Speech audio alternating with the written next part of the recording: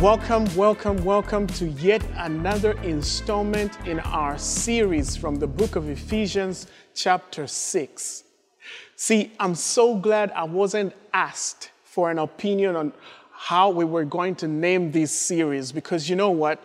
I would have called it, Behold, Don't Chase the Devil Naked.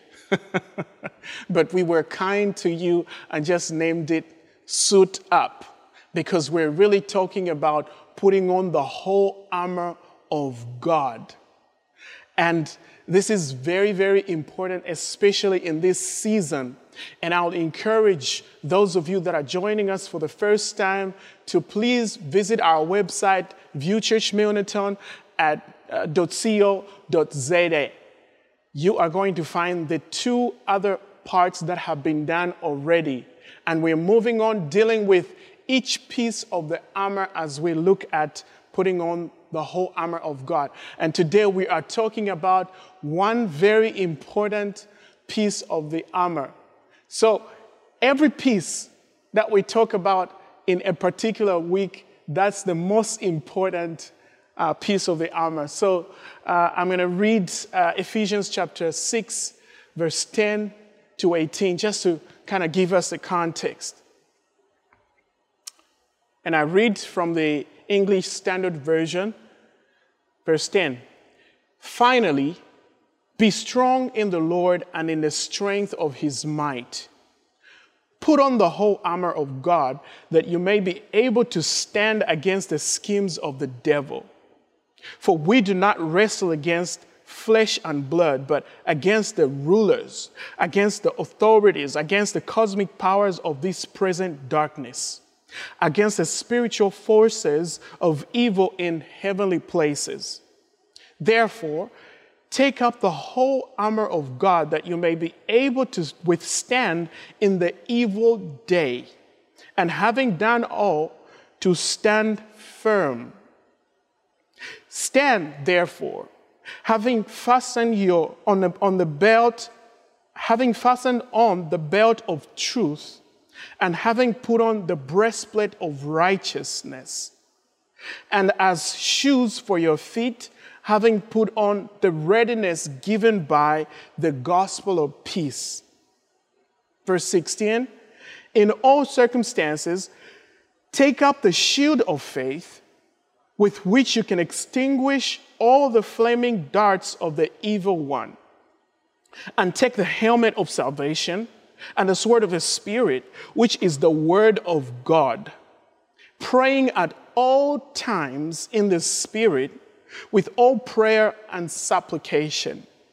To that end, keep alert with all perseverance, making supplication for all the saints. Let us pray. Heavenly Father, let the entrance of your word bring light into our hearts, into our lives, and let it bring about the deliverance that we so desperately need. Help us understand these things and let them work for us as we begin to obey what you are asking of us today. In Jesus' name we pray, amen. There's a saying that goes, if you want to take the island, burn the boats. But the origin of that statement it comes from something that actually happened in 55 BC when Julius Caesar, the Roman emperor, wanted to take over England. He wanted to exert military force over England. But when they landed on the shores, he looked back at his soldiers and they were securing the boats. Just in case something happens, they were securing them and making sure that they were safe so they could return to them. When he looked at that, he started thinking, man, we are not going to win this war. So in an instant, he said, burn every boat. They were shocked, but they did it because that was a command, not negotiable. So when he did that, he eliminated any possibility for any one of the soldiers to look back or to surrender, because his mind was set on one thing and one thing only: to win or to take the territory. And you see, the Roman soldiers, they almost regarded this principle of not retreating as their religion. That was their aim, that they should always win, they should always take territory. And their minds were fixed on just that. See, it is that same ambition that should be at the heart of every Christian, to say, I will never go back, God being my help. I will never give an inch of the ground that I have gained in Christ. Which reminds me of a time when I was a little boy, age 10, when my mother had come to faith in Christ. I watched her. I was very observant. I watched her, and she got rid of everything that represented her old life, because she had found Christ and she was this new person, and she had to burn everything that represented the kingdom from which God has saved her. You see, the moment you said yes to the lordship of Jesus, you were translated from the kingdom of darkness into the kingdom of his marvelous light. In that moment, you became a traitor to Satan. And on your own, you are no match against Satan. He is a person of superior intelligence. Not that we're giving him too much credit, we're just stating a fact.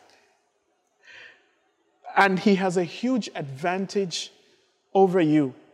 And the Bible describes him as a ruler, the prince and God of this world, who has blinded the minds of the unbelievers to keep them from repenting toward God.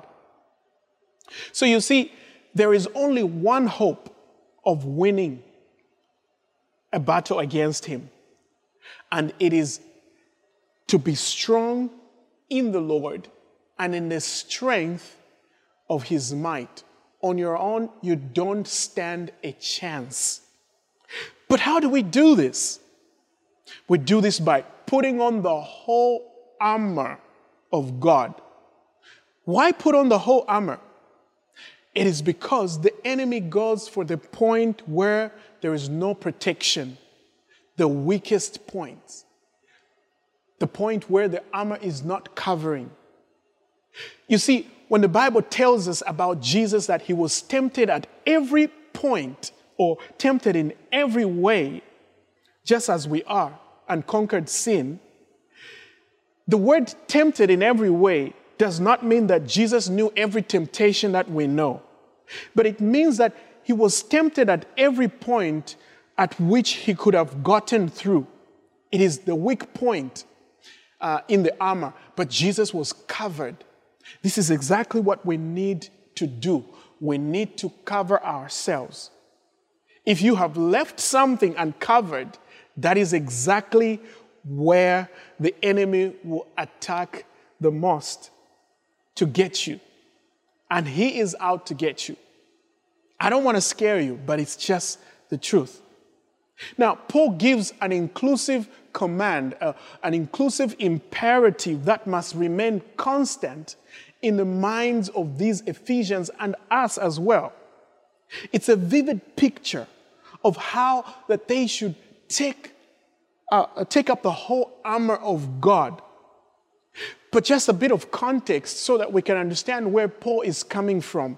In the first chapter, between chapter 1 and 3, Paul is talking about the sovereignty of God and how he has redeemed us from the power of darkness, and that we are children of God.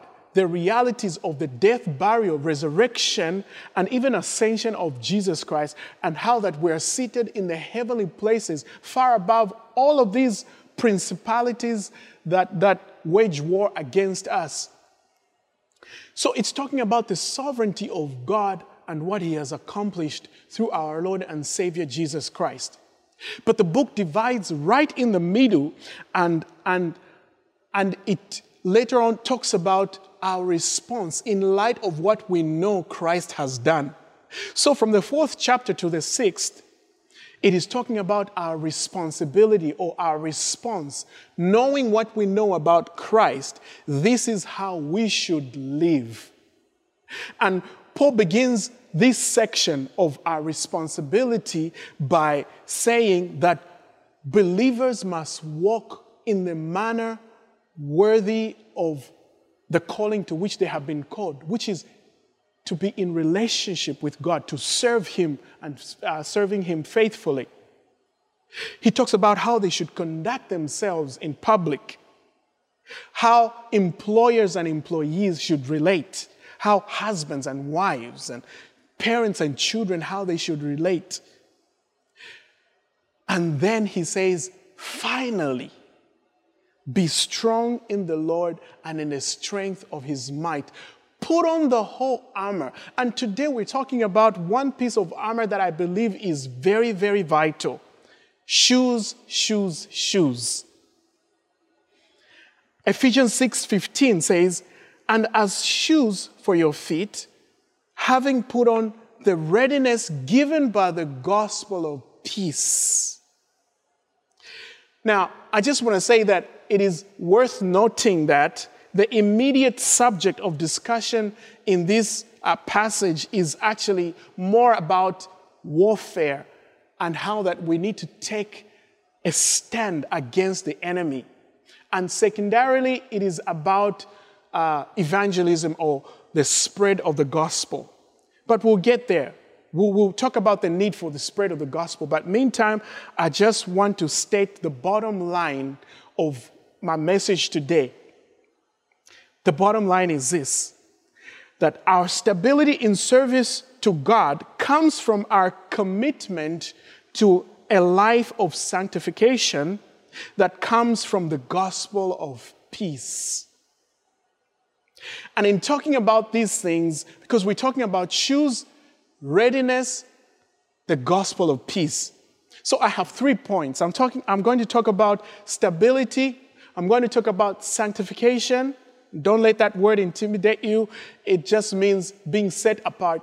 And then I'm also going to talk about our service to the Lord, which concerns the gospel of peace.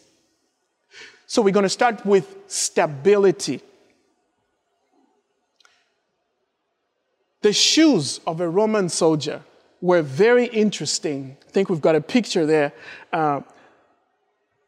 The historian Josephus, a Jewish historian who recorded many of the Jewish wars between the Jews and the Romans when they wanted to conquer, he describes the boots or the sandals as thickly studded with sharp nails. That's how they were, like this picture here. They needed to have good footwear, foot gear, to traverse difficult landscapes, to get to the battlefield and arrive in good shape to take a stand against the enemy. And these sandals or these shoes or boots, they gave them a good grip. And there's another historian named Strabo. He says that most of the wars that were won by these Romans and other armies, they owed their victory to the foot gear. So this is a very important piece of armor that I believe we should really consider and take it on. It is all about having stability. A soldier needed stability, because the word that Paul uses when he's talking about how we engage the enemy, he says we wrestle not against the flesh, but we wrestle against powers and principalities, rulers, and all of these powers that belong to the kingdom of darkness. So we need sure-footedness so we can take a stand against the enemy in the evil day. And I want to say that as long as you are still alive in this world, this broken world, you are going to encounter the enemy. You may have peace today, but you need to take a stand and be ready, because one day whether you like it or not, especially if you're a child of God, one day you are going to receive an attack, and your stance, the grip on the ground, your sure-footedness will matter in that particular moment. What God wants is for us to not be moved, to be stable. So the challenge to us is this. We need to ask ourselves, are we standing stable?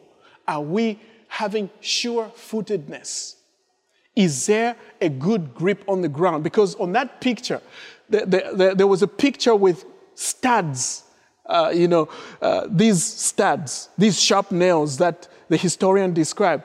But there's that other picture there of boots that are worn out. You don't want that, because that will not give you the stability that you need when you're engaging with the enemy. He's going to come for you. I'm not scaring you, I'm just stating a fact. We are in a battle where we need to be covered. 2 Corinthians 13 verse 5 says, examine yourselves to see if your faith is genuine. Do you have sure-footedness? That is a question you need to answer for yourself, that I need to answer for myself. The purpose of the shoes is to provide stability, a good grip on the ground, so that we take a stand against the enemy. But then we move on to the next thing. What is it that should act as the sure-footedness? Paul is telling us that it is the readiness that is given by the gospel of peace. Now, it's interesting, as we transition to talk about sanctification, it is interesting that the word Paul translates as readiness has its origin and a Hebrew equivalent that means three things. It meant the abandonment of idols, the return to the Lord, and also personal purification, like in 1 Samuel 7, verse 3 and 4, where the Israelites had to abandon their idols in order to stand before God and so that he can intervene and use them for his glory. Verse 3 says, so Samuel said to all of Israel, if you are returning to the Lord with all of your hearts, then rid yourselves of the foreign gods and Ashtoreths and commit yourselves to the Lord and serve him. That act of committing, of abandoning idols is actually the word that Paul is translating as readiness. They were getting ready. There was an abandonment of idols involved. Or when Hezekiah became king, he had to get rid of all the impurity that the previous king had brought about with the worship of other gods and contaminated the temple of God. So there was an abandonment of old things, just like what my mother did when she realized that she had found a faith that was real, that was true, a vibrant, functional relationship with God. She got rid of anything that represented the darkness. Secondly, return to the Lord. It was repentance, a change of mind. This word meant returning to the Lord or repenting. Thirdly, it meant personal purification. An example of it is in Exodus 19, verse 10, where Moses says, the Lord said to Moses, go to the people and consecrate them today and tomorrow. Have them wash their clothes and be ready by the third day, because on that day the Lord will come down on Mount Sinai in the sight of all the people. They needed to get ready. Now, in the Old Testament, there were these outward actions that reflected their attitude. So they actually needed to wash their clothes. But how do we appropriate this readiness in our day-to-day? How do we appropriate it? Because it might look like, you might say, well, I don't have any idols. There has to be an abandonment of idols, just like the the Israelites did. They needed to abandon the things that detached them from God, that gave them a lack of stability as they stood before God.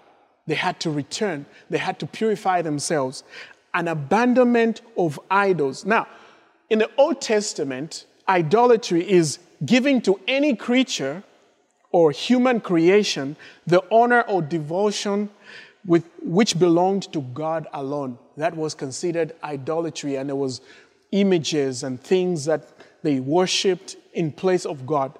And that was a serious offense to God, as it is now. Because in the New Testament, idolatry is giving to any human desire a precedence over God's will.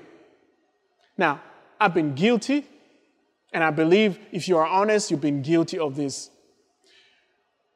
And it could be something very innocent, something actually beautiful, like an exercising or having a shapely body. For those of you guys, those of us who work out sometimes.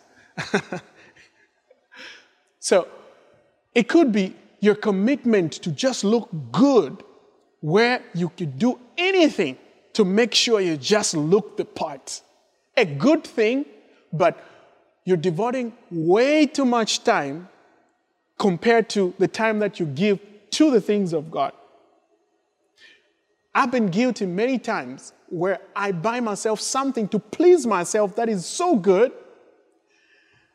And when I compare with how much I've invested in the kingdom of God, the reflection there is actually, there's an imbalance.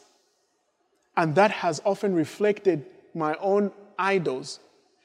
And I have to go back to the Lord and say, Lord, help me. I don't want my scale of values to represent or to show this lack of balance when it comes to my commitment or how I express my love for you. I want you to be my highest priority. I want to serve you with my whole heart. And God's word to us today, to you and me, is flee from idolatry. Now, I don't mean to condemn anybody. If you've been here or if you've hung out with us for a while at View Church Milnerton, we don't believe that we should smash you and hit you hard so that you can change. I don't think that approach helps at all. It just makes people feel condemned, but there is no condemnation to those who are in Christ. What we are saying is that there has to be a willingness to abandon the idols, to abandon these things that we give precedence over our affections toward God, because that is a form of idolatry. Whatever it is that we give so much money into, whatever we give time, whatever we give our affections can, and many instances, is an idol. Matthew 6 verse 21 says, where your heart is, there your treasure will be also. If you want to delve deeper into this subject of idolatry, I'll recommend a book by Timothy Keller. Very good book, Counterfeit Gods. It will explain the many different forms that we get to participate in idolatry. Secondly, we need to return to God, but I'm calling it the repentant lifestyle. Repentance is a change of mind. You say, okay, I'm going to make a commitment and return to the Lord and allow Him to tell me what I need to do. That's why I love Freedom, the course that we do here at View Church. We love it so much because it gives the believer a kickstart into the life of sanctification, into the life of readiness. Because remember, we are talking about what stands as readiness. Our readiness comes from an understanding of the gospel of peace. And the gospel of peace is all about God reconciling us, casting aside all our sins. Jesus paid for them, and he wants relationship with us. So our sure-footedness comes from our commitment to that process of becoming more like Jesus one day at a time, one step in front of the other. It's not just supposed to be a radical thing. It can be, but more than half the time, we need to take one step in front of the other, allowing God to work in our lives. Matthew 3, verse 8 says, "Prove by the way you live that you have repented of your sins and turned to God." There has to be evidence. There has to be something that is evident without me saying a word that I'm actually a child of God. Return to the Lord. Having a repentant lifestyle where I notice something is wrong in my life and I lay it at the feet of Jesus and allow him to help me deal with that thing. That way, I will ensure sure-footedness. Because if there is something that the enemy can point in my life or your life, he will say, "Oh, you can't take a stand against me. Look at your life." And as I'm speaking right now, I know that the enemy might be reminding you of your past or the things that you've messed up on. I've messed up in my life before. I still get it wrong many times. But Jesus, the writer of 1 John tells us that if we say we have not sinned, we deceive ourselves. But if we admit our wrongdoing, he is faithful. If we confess it, he is faithful to forgive us and to give us a brand new start. And this happens instantly as we confess, "Lord, I'm sorry about this, that." That's the repentant lifestyle, always seeking to maintain this relationship between ourselves and God. Like my mother's example, she made sure, and she's been doing that for years, she made sure that she got rid of anything that represented her old life. It is a commitment to a repentant lifestyle, a life of sanctification. This is what ensures readiness, the readiness that grounds you so that you are stable as you take a stand against the enemy. Lastly, under sanctification, I want to talk about personal purification. It is your decision to get deeper into the things of God. It is all up to you. You are responsible for the level to which you get into the things of God. We are responsible. 2 Timothy says, chapter 2, verse 20 to 21 says, "In a great house there are not only vessels of gold and silver, but also of wood and clay, some for honorable use, some for dishonorable use. Therefore, if anyone cleanses himself from what is dishonorable, he will be a vessel for honorable use, set apart as holy, useful to the master of the house, ready for every good work." If anyone cleanses himself, there is responsibility on my part to make sure that I let go of these things, or I allow God to help me get rid of things that are a weight. I cast them aside so that I can have sure-footedness. I stand firm to purify myself. Anything that does not represent who God is and his values, the values of the kingdom, I cast it aside in order to make sure that the enemy has nothing to accuse me of or to tell me, you're not worthy of standing in the presence of God, because he likes to do that. And if I were the devil, I would make sure that I tell you that you are nothing, that you mean nothing, that you are dirty. I'll make sure I demoralize you and demotivate you. And that's exactly what he does. He wants to capitalize on those things where you're getting it wrong, in those areas where you're getting it wrong. But we need to come to a place where we purify ourselves. We say no to things because the Bible says that His divine power has given us everything we need for life and godliness. And it teaches us to say no to ungodliness.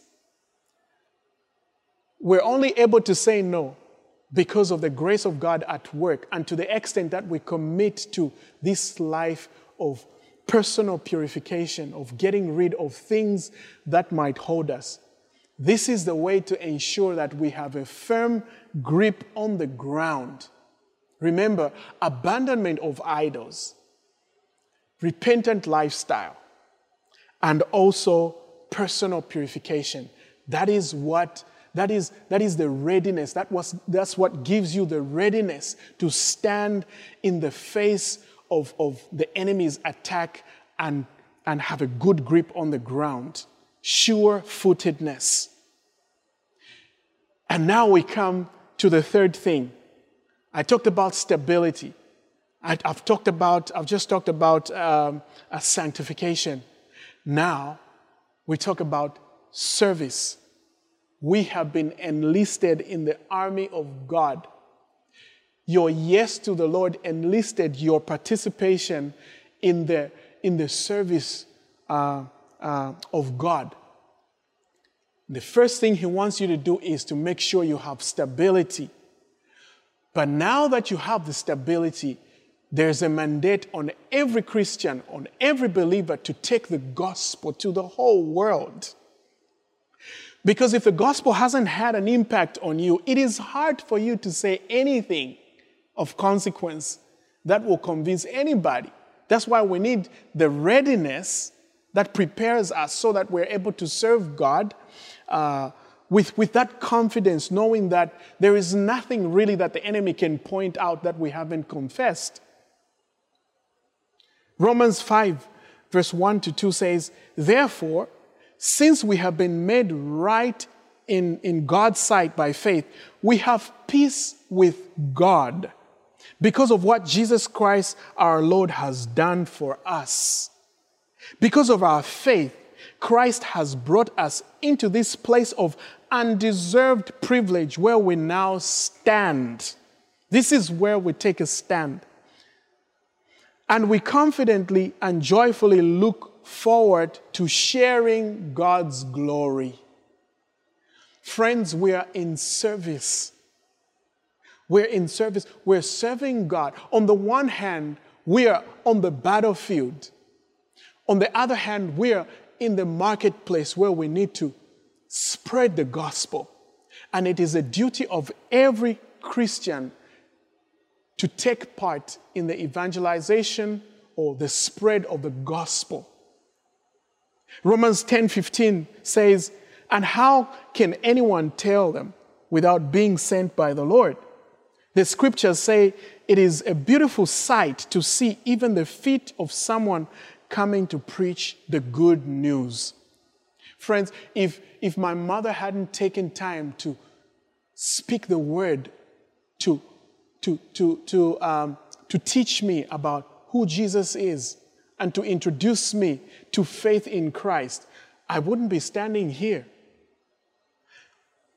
She took time to explain to me what it meant to belong to God, to serve God. And I'm eternally grateful that God used her. You could be there saying, "Well, I don't think I'm called to this."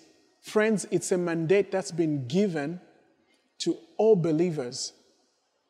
We are participants in the spread of the gospel. What is it that you think about when you get up in the morning?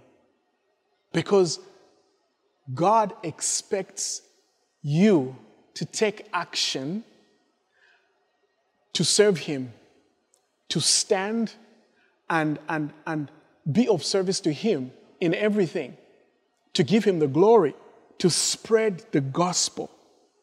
Parents, you have an unusual chance, especially now that there's homeschooling and all of the things that are happening around. You have your kids' attention. Spend time, take them to the Word of God.